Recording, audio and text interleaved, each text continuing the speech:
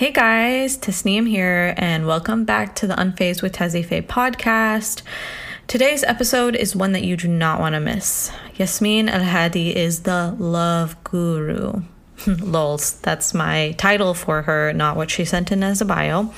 But you may have already come across her Instagram marital nuggets of wisdom, or maybe you've already come across her stand-up comedy, or maybe she's even set you up with the love of your life. But even if you haven't come across her before, I can assure you, she knows her stuff. She has a bachelor's in neuroscience and behavioral biology from Emory University, but she read the most about relationships after experiencing a divorce back in 2012. She's also been matching since 2007, and she learned a lot about compatibility and reverse engineering the process. So I really enjoyed this interview. I reached out to her because I was making this video on the difficulties of finding a spouse, and she responded right away when I asked her to participate. So she's awesome. I hope you guys enjoy this episode. I think you'll learn a lot from it. So here it is. Can you just tell people just a little bit about yourself, just a quick blurb about who you are? Yeah, my name is Yasmin Al-Hadi. At Yazguru on Instagram. I try to help people through laughter and through unassuming ways, ask bigger questions about love, about life, and about their futures. I'm an attorney by training, but I'm also a relationship expert who has been a matchmaker for over a decade. I did it for 13 years and then quit, and have tried now thrown my hat into the stand-up comedy realm. Okay, cool. So with your expert experience, and even from your personal experience, so talking to somebody who's getting married in like 3-4 weeks, what is your biggest piece of advice for someone before the wedding? Like, how can they prepare? How do you feel that they can prepare before that big transition? So I always talk to everybody who is interested in pairing for life to take it just as seriously as the wedding planning. So, a lot of us will want to make sure our dress is perfect. We will order it 6 months in advance, a year in advance sometimes, and we're not thinking about, okay, well, have I set up like premarital counseling so that I've established care? Premarital counseling it's not as important about the questions that they're going to ask in premarital counseling as the fact that you have now an established mental health care provider, so that when the issues arise in the future, now you've established care with somebody who knows the both of you and can speak to resolving things in kind of a dispassionate, disinterested way. I don't want to say uninterested because your therapist should be interested in you, but a disinterested way, a one that is impartial.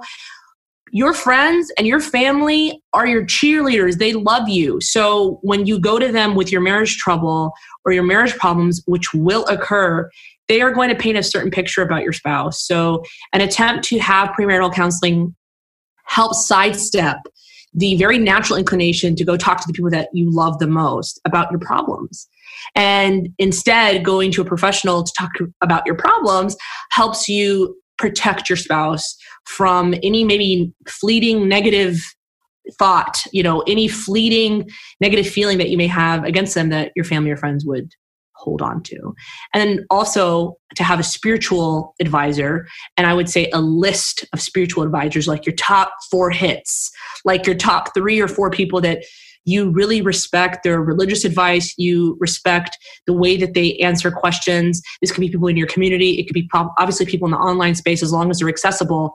But that's really important too. So my biggest piece of advice is make sure that you go in with the right preparation for the storm before the storm forms, so that you understand that there's a game plan, right? And there are steps that you're both going to take, that you both agree to before the problem starts, so that you can find a resolution that doesn't involve an entangle.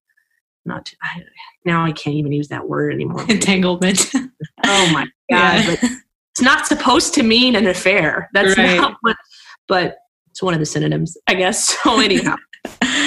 But it doesn't entangle or ensnare is the better word, to ensnare your family or friends' feelings towards your spouse. Okay. And so kind of going off of that, I actually have 2 questions. One,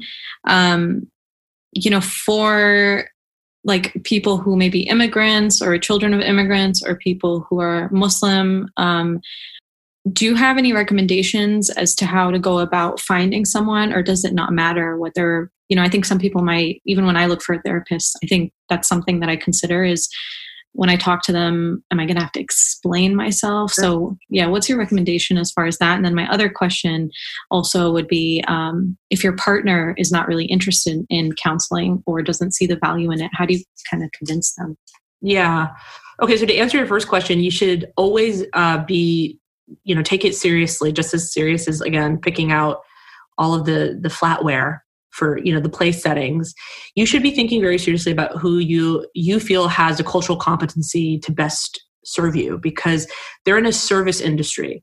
And so you're attempting to find someone that you can connect to. Sometimes people have no problem explaining, their background, and a person who's very understanding and someone that they feel comfortable with can get it. But some people don't want to spend the time having to explain themselves, or they feel like that's burdensome. And so to pick somebody who comes from a similar like immigrant background or has a similar faith background helps. Some people kind of skip past that. It all depends on your comfort level. Like for me, my first therapists were Muslim like myself, and I realized like I actually was not connecting with them. And I then had some non-Muslim therapists that I pinged back to some Muslim therapists that I did feel like I really connected with. So I think the most important thing is that you shop around and that you have conversations with different people, consultations, to see if it's a right fit. You need to find the right fit, just like you took you a while to find the person that you are in love with, right? And willing to commit your life with. The person that is entrusted with the care for that life partnership, that life commitment, should be somebody that you've talked to before. Right. I also will say that I really like Gottman certified professionals. I do often recommend them not for premarital counseling, but for post marital issues. Like say you never went to premarital counseling, like so many people don't, especially in the older generation, millennials and like older, I guess your generation Z maybe. I'm millennial. Are you millennial? Oh yeah. I just look like I'm just younger, look really super young. Okay. No, I'm 91. But yeah. I don't know how I feel about how good you look. Thank you. Comparison to old me. But I will take it. It's fine. You look 12. Mashallah. So what I was going to say is like, a lot of people did not do premarital counseling, but Gottman certified professionals are trained in really thinking about conflict. And they look at what does the conflict between you actually mean, especially when it compares to really fantastic data-driven results on conflicting and separating and divorcing couples. So it places you with some benchmarks and understanding what are other people arguing about that really like sinks their relationship. So they have something called the 4 Horsemen, which we can talk about later if you want, but let's keep it light right now. So how do you, and for premarital counseling, I really do recommend people who are like licensed. So okay. I really recommend people who have, even chaplaincy, they go through a licensure for counseling. So some chaplains will do it. But somebody who is a licensed clinical social worker, or clinical psychologist, someone who has a master's in family therapy, marriage and family therapy, go to somebody who has the training. Now, in terms of convincing your spouse to do that, okay, so I really would tell them that just like we came into this with a lot of care, and if you bought a refrigerator, you'd buy a warranty plan, not because you think the refrigerator is going to break. Right. It's not because you're walking in thinking this fridge is definitely going to break down in the middle of us trying to get ice cubes. But it's saying, I need to buy a warranty plan because it's probably smart and other refrigerators have broken. Maybe half, up to half, right? Right. Because that's our national divorce rate. So I would just simply state that this is about caring for something really special. And this is about investing in your future so that the single most important decisions that you're going to make is one that you're not really making alone, but that you're doing as a community with support, with a structure, and with help. And to say that you think that you're above that in some way is an arrogance that true love and care and emotion has no room for. Just like religion, when it comes to matters of religion, deen, aqidah, there's no room for arrogance. There's none. So how can you walk into a marriage that's supposed to be half of your faith if you're Muslim? That's half of your faith, because the other half you were building, and now you're going to test the half in the marriage. How can you walk into that with arrogance, thinking, I don't need any help. I got this. I got this, boo. It's all on me. Like really? Like you don't want to get like a hand?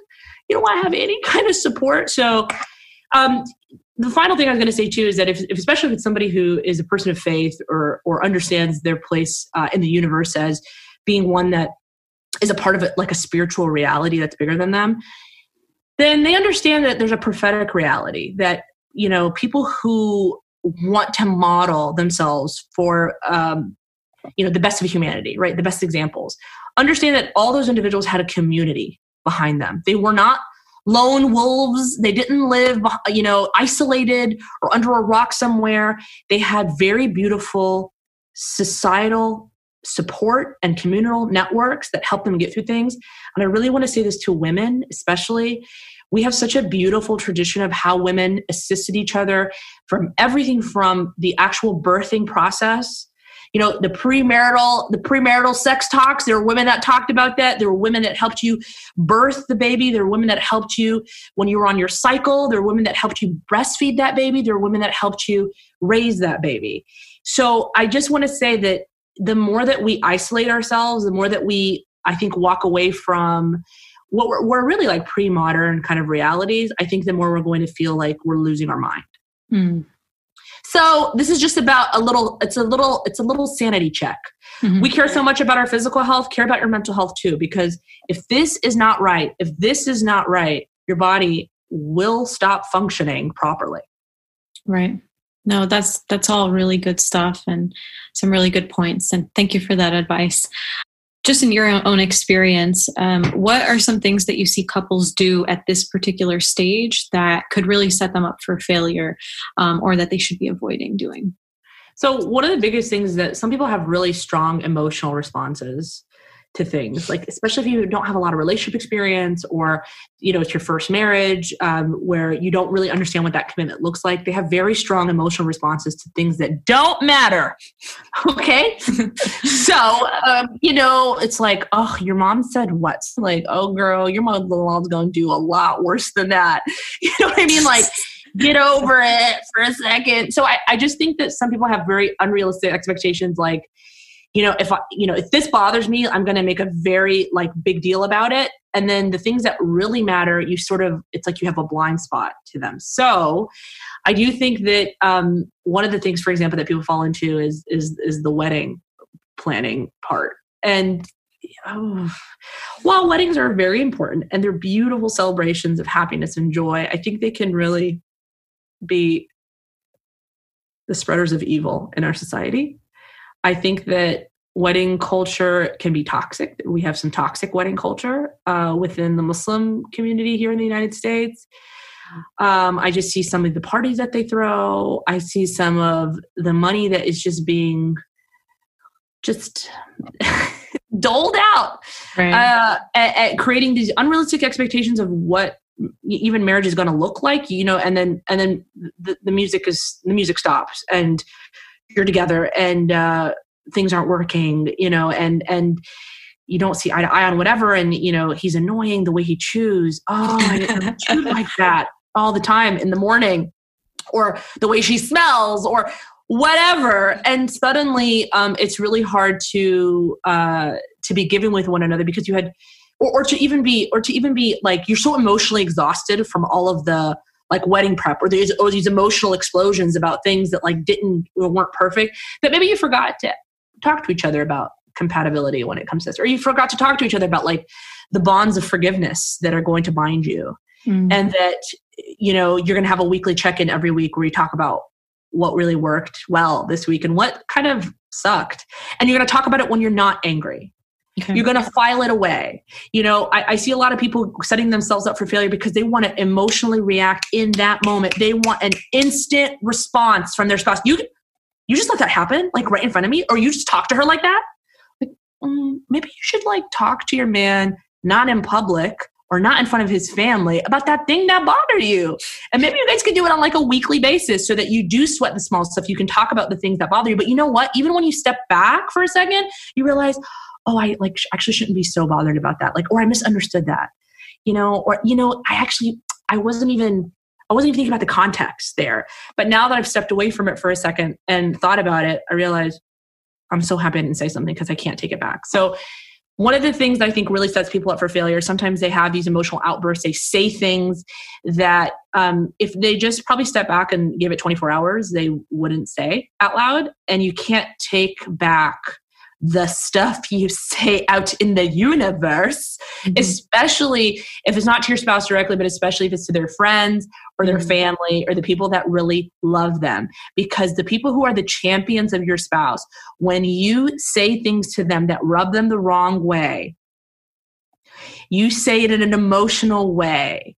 You say it in a way that maybe you didn't even mean it that way, but it came off angry because it was angry. Now suddenly the cat's out the bag and I can't actually seek that forgiveness. And I want to say the final thing. So aside from the toxic wedding culture and the emotional outbursts, things like that, I just want to say that sometimes people think that love is just, it demands to be unconditional. Like, obviously, you're going to love me no matter what. Duh. Like, obviously, like, my in-laws are going to treat me like their daughter. Like, obviously, I'm the new son. I should be treated as a king in this family. Like, step back for a second and understand that your relationships are highly conditional. And everyone around you is like people you need to impress for a little bit. Until you gain some trust in a relationship. Think about your best friends. Think about your longest lasting relationships. How long did it take you? How many like drama filled moments happen for you to be like, oh, like they do have my back, or like, wow, I really can't trust this person. Right. I need to have like a really deep conversation with them about how that really violated my trust, and let's see how they react. So once that occurs, then you can start building some unconditional points, but everything is very conditional in the beginning. Sometimes people demand like, oh, you've got to love my parents like I love them. Well, what are you doing for their parents? Like, what are you displaying in a relationship so that you're giving them markers for someone else of how to be?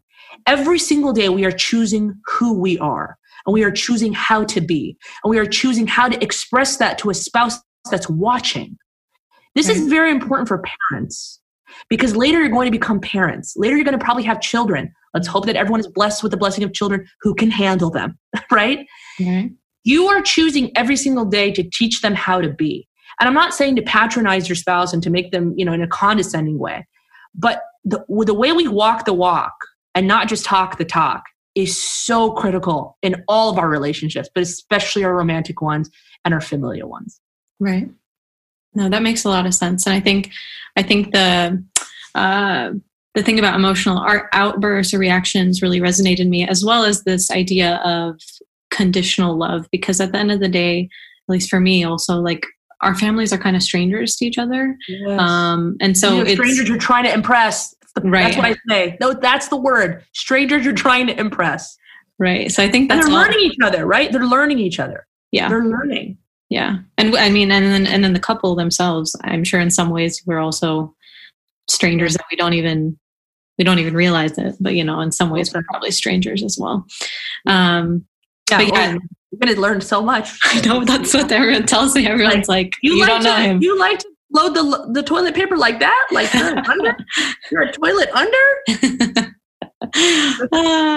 I'm a toilet paper over. Duh. Yeah, I don't even know what I am, to be honest. My husband always throws out the trash.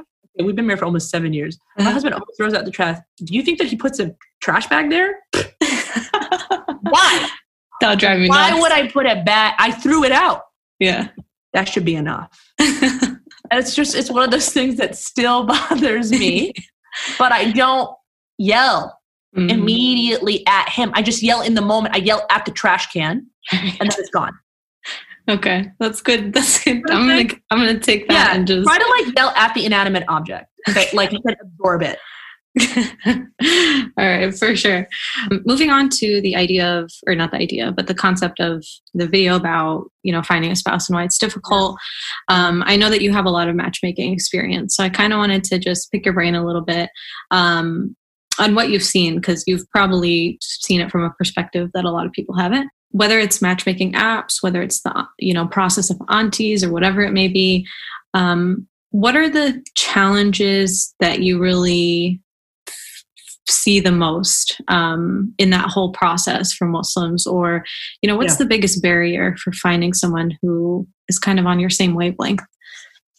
I think Muslims really struggle in this, but to be honest, non-Muslims do too. So it's been a global struggle to seek connection and to find connection, ironically, as technology has advanced in connecting us. Right. And I think it's because people don't know how to be. They don't know how to act right. But then you compound these relationship woes, or the woes of like trying to find somebody on your wavelength, like you said, by very little relationship experience, where you're actually having to day in and day out. You don't just walk out. You haven't just like pieced out and just been like, or ghosted somebody where you just don't even have to talk to them. You just like don't respond anymore. That this is, a sort of a sad reality, I want to say, from the app swiping phenomenon, because I think it teaches you that you have endless choice, which is a false narrative. Endless choice.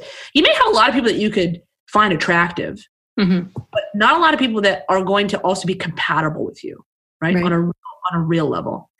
And I think it creates a situation where it becomes awkward sometimes to know how to connect with someone in person. So I can have this whole text relationship with somebody, which is a very manicured relationship. I'm thinking I can delete, I can add an emoji, I can be cute about it. Oh, I'm sending I don't know if you want to say GIF or GIF or whatever, or I'm going to tailor make my message. When you're talking to somebody, you can't tailor make your emotions. You can't tailor make your responses, right?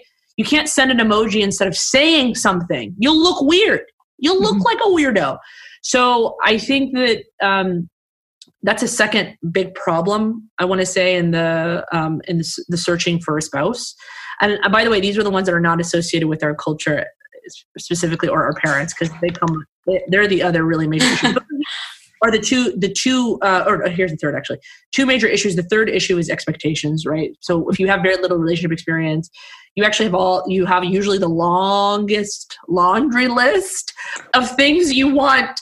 So it's like, okay, you want all of that in one human being that does all those things, but we're watching TV. Oh, I married my best friend. I don't think you need to marry your best friend. I think you need to marry somebody that you could feel very close to, you can trust, and you can enter into a friendship with.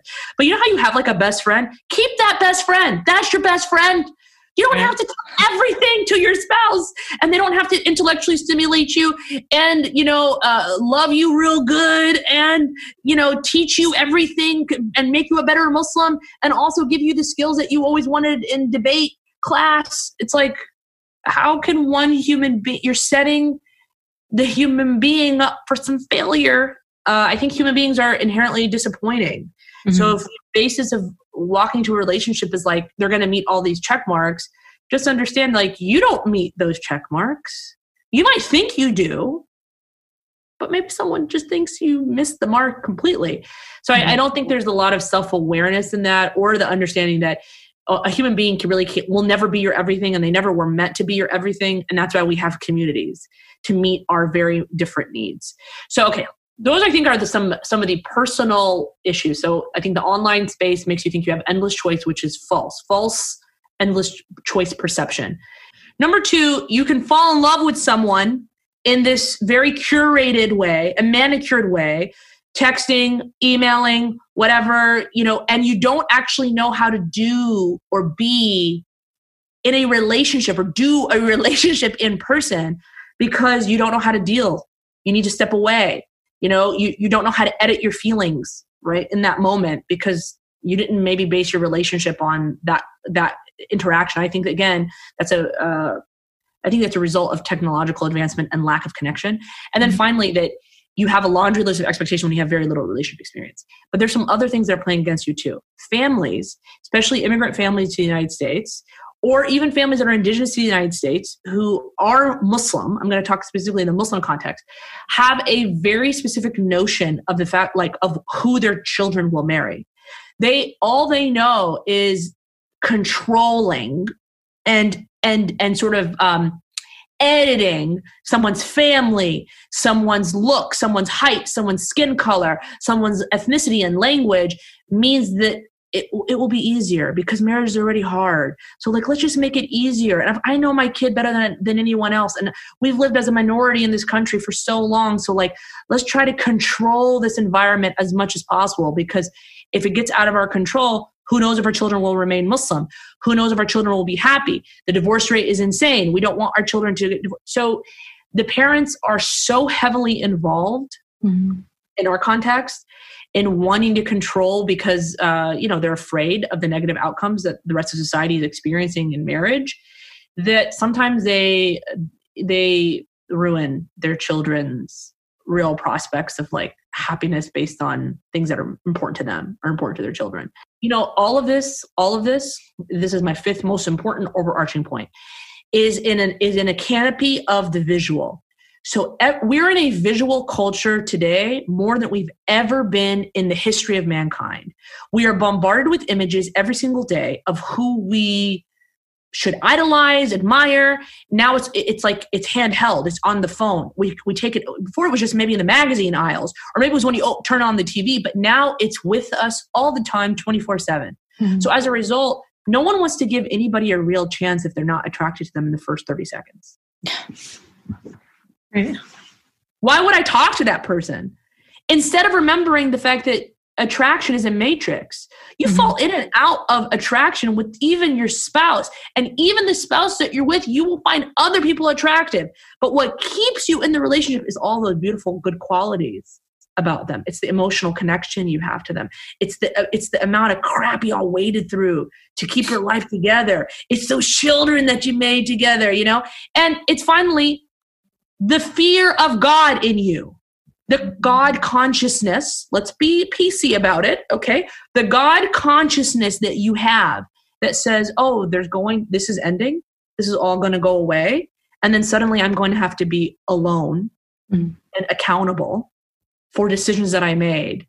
So I don't need to hurt the person that I'm with here. If I don't want to be with them, let me walk out of this relationship instead of cheating on them with somebody else.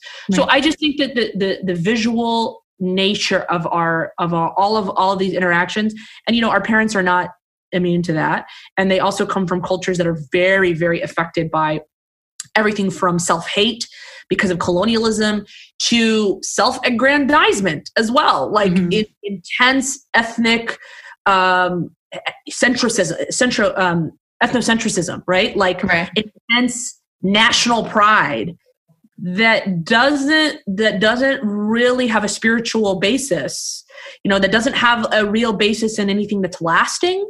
And that doesn't mean you're going to have children that are supremely happy. So I know that was a very long-winded answer because our problem is very complex, my friend. Right. And our problem is very complex.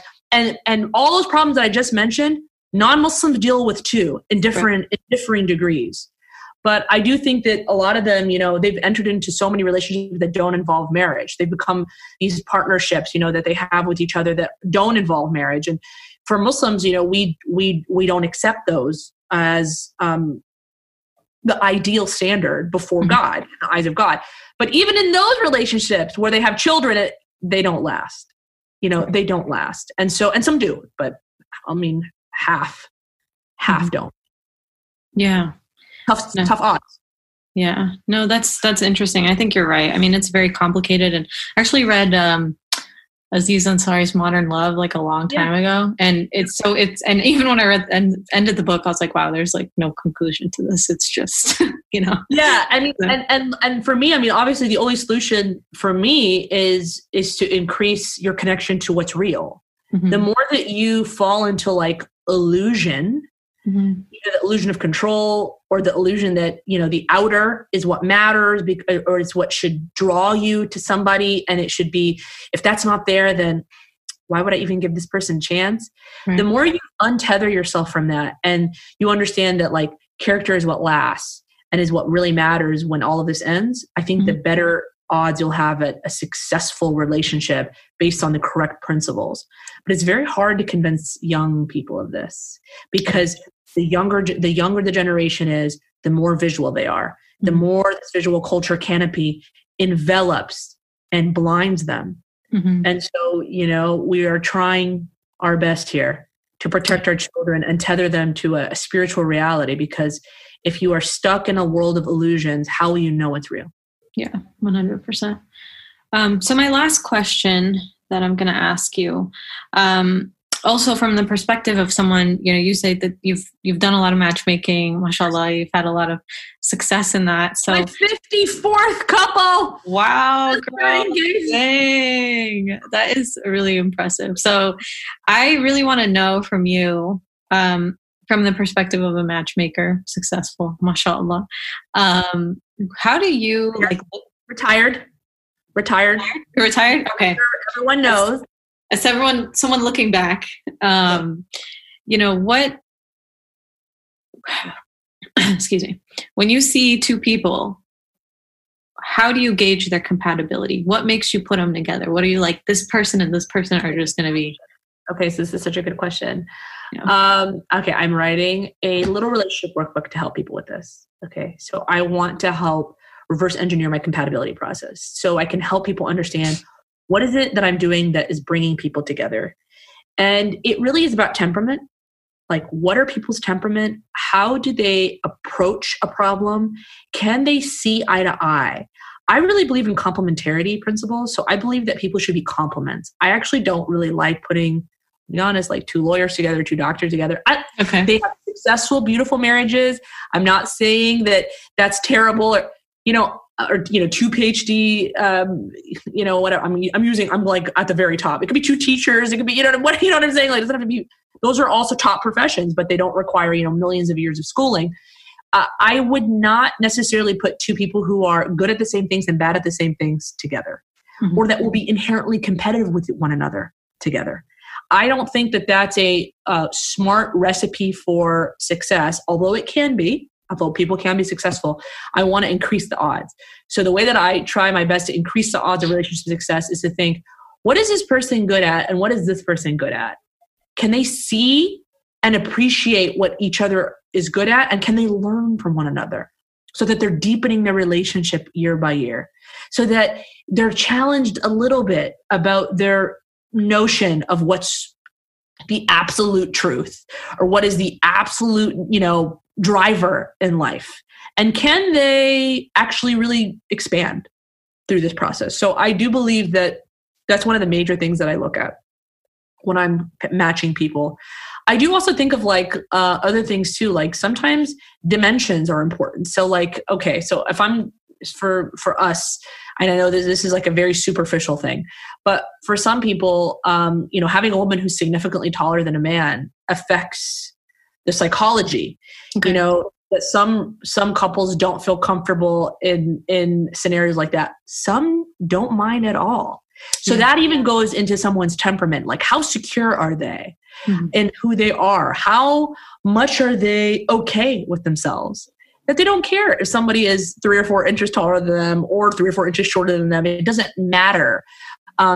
Someone's family background. Some people are very, very cultural. Even though they don't want to tell you that they're cultural, you know that they're cultural. Right. The only foods that they choose are from their culture. They make jokes in their native tongue. They only watch films from their native countries. I'm not going to put someone like that with someone who's outside of their culture. Even if they look at me and they say, all that matters is like their faith. I'm like, oh yeah? Is that why you only choose these restaurants? Like, right. Right? So that's somebody who I believe is what we call like a wish principle. Like you wish, you aspirationally want to be something, but you are this other thing. You really want to be a filet mignon. You're chicken fingers. There's nothing wrong with chicken fingers. There's nothing wrong with it. Maybe you need a biscuit, with your chicken fingers. Maybe mashed potatoes would be good with your chicken fingers, right? Chicken fingers and filet mignon. Does that sound good together? No. It's not. No. Yeah, that makes sense. So just out of curiosity, because it sounds like you kind of have like this very in-depth It's not I really do. like a surface level. So do you know these people like pretty well, or are they clients like that you kind of make them take a test, or how does that work? Yeah, so I do make people take I have a little color quiz. So it's called the color match theory. So the colors correspond to different temperaments. Mm-hmm. And so I'm trying to put this together in a book that will be published to help people with some compatibility questions as well. So I have 11 categories of compatibility that I believe are very important to discuss pre-commitment. And so these pre-commitment questions help you kind of explore each other and ask questions that maybe you wouldn't necessarily ask if you just don't want to think about all those things down the road. Like you want to talk about child rearing, you want to talk about, how you define respect, you want to talk about financial literacy. Yeah, I want to talk about all that, and not just like, oh my God, what's your favorite band? Like, oh my God, me too. Like, cool. That's great. That doesn't mean anything. That you could have, I always say this, you could have totally separate interests and you could have a very successful marriage because you create interests together. What matters? Like that's not a test that you should do. Like when you're before you're getting married, is that something that should be like a disqualifier? Like you guys take this test and you're like, you know what? Well, I do. I talk about people's core values. So what I want to say is that, it's this temperament quiz is about trying to get to people's core values and what drives them. Mm-hmm. And I have recommended to some people, this is really not a good match. And they, my compatibility testing, so it's my consultancy side. So I've turned into a kind of a relationship consultancy. I try to give advice and I try to, and I don't do what therapists do. I'm not a licensed counselor. I'm not a therapist. I don't do emotional issues. I don't do addictions. All those things. You really need a provider, a mental health care provider. What I do is like, you're acting ratchet. Stop doing that, or you're going to sink this ship, or you guys really don't match. You don't match here, or this is going to be a problem between you two. That's what I do. So the way that I do the test, I try to get to people's aligning values. Are your core values really aligning? Even if your interests are very divergent, that's the question I want to know. And so I get people to do exercises. And so in this book, it'll go through a core value exercise. It'll go through the questions of compatibility, and it'll also go through this temperament quiz. And the hope is to get people to understand, like, you may be attracted to this, but it's actually not good for you, boo. Like, you need to be over here. So that's the attempt. Yes, it's a little bit in depth. I had to reverse engineer, like I said, the process that I've been doing for over a decade to try to get to why I had a certain feeling about people. And then I got them to do the quiz, Not all my clients I knew, but I needed to know, like, knew in a deep way. But I only worked through a referral worked through a referral network, and I only worked through people. At least one of them I had to know for at least a year. Okay. So, and then the other person I needed to, if I didn't know you personally, I needed to have only 1 degree of separation. Someone else needed to know who you were. Okay. And have either traveled with you or worked with you or known you, gone to school with you, worked on some project. I want to know how people know you. And I think that those trusted networks are very important to go through, especially in this online world, navigating an online space.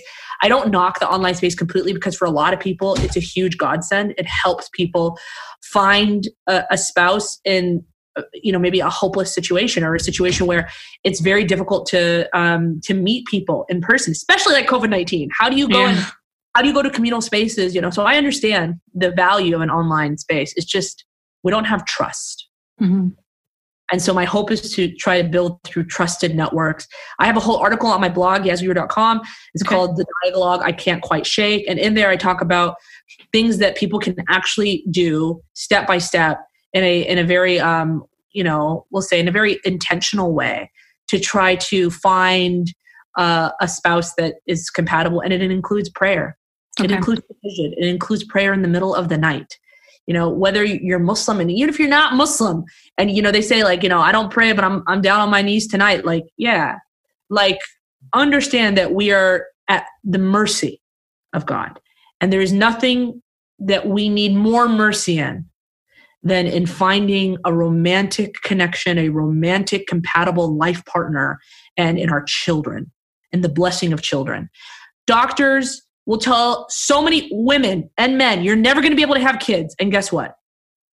These people, they had kids. Right. They were supposed to have kids. Okay, because you're in the godly realm. Right. That's right. That makes sense. Thank you so much. This has been great. I wish you so much luck. Thank you. I wish you ease, inshallah, and acceptance. And it's okay if it's not perfect, but your outdoor wedding is going to be lovely. Inshallah. Thank you so much. So that is the end of the episode. Thank you guys so much for listening. I really appreciate the support so much. If you enjoyed the podcast, please leave me a rating and a review. It would help a ton. You guys can also check out my YouTube channel if you want to watch the video or the videos where a lot of these interviews are actually being featured. And yeah, that's all I have, guys. Until next time, this is Tazzy Faye signing off. Out. Bye.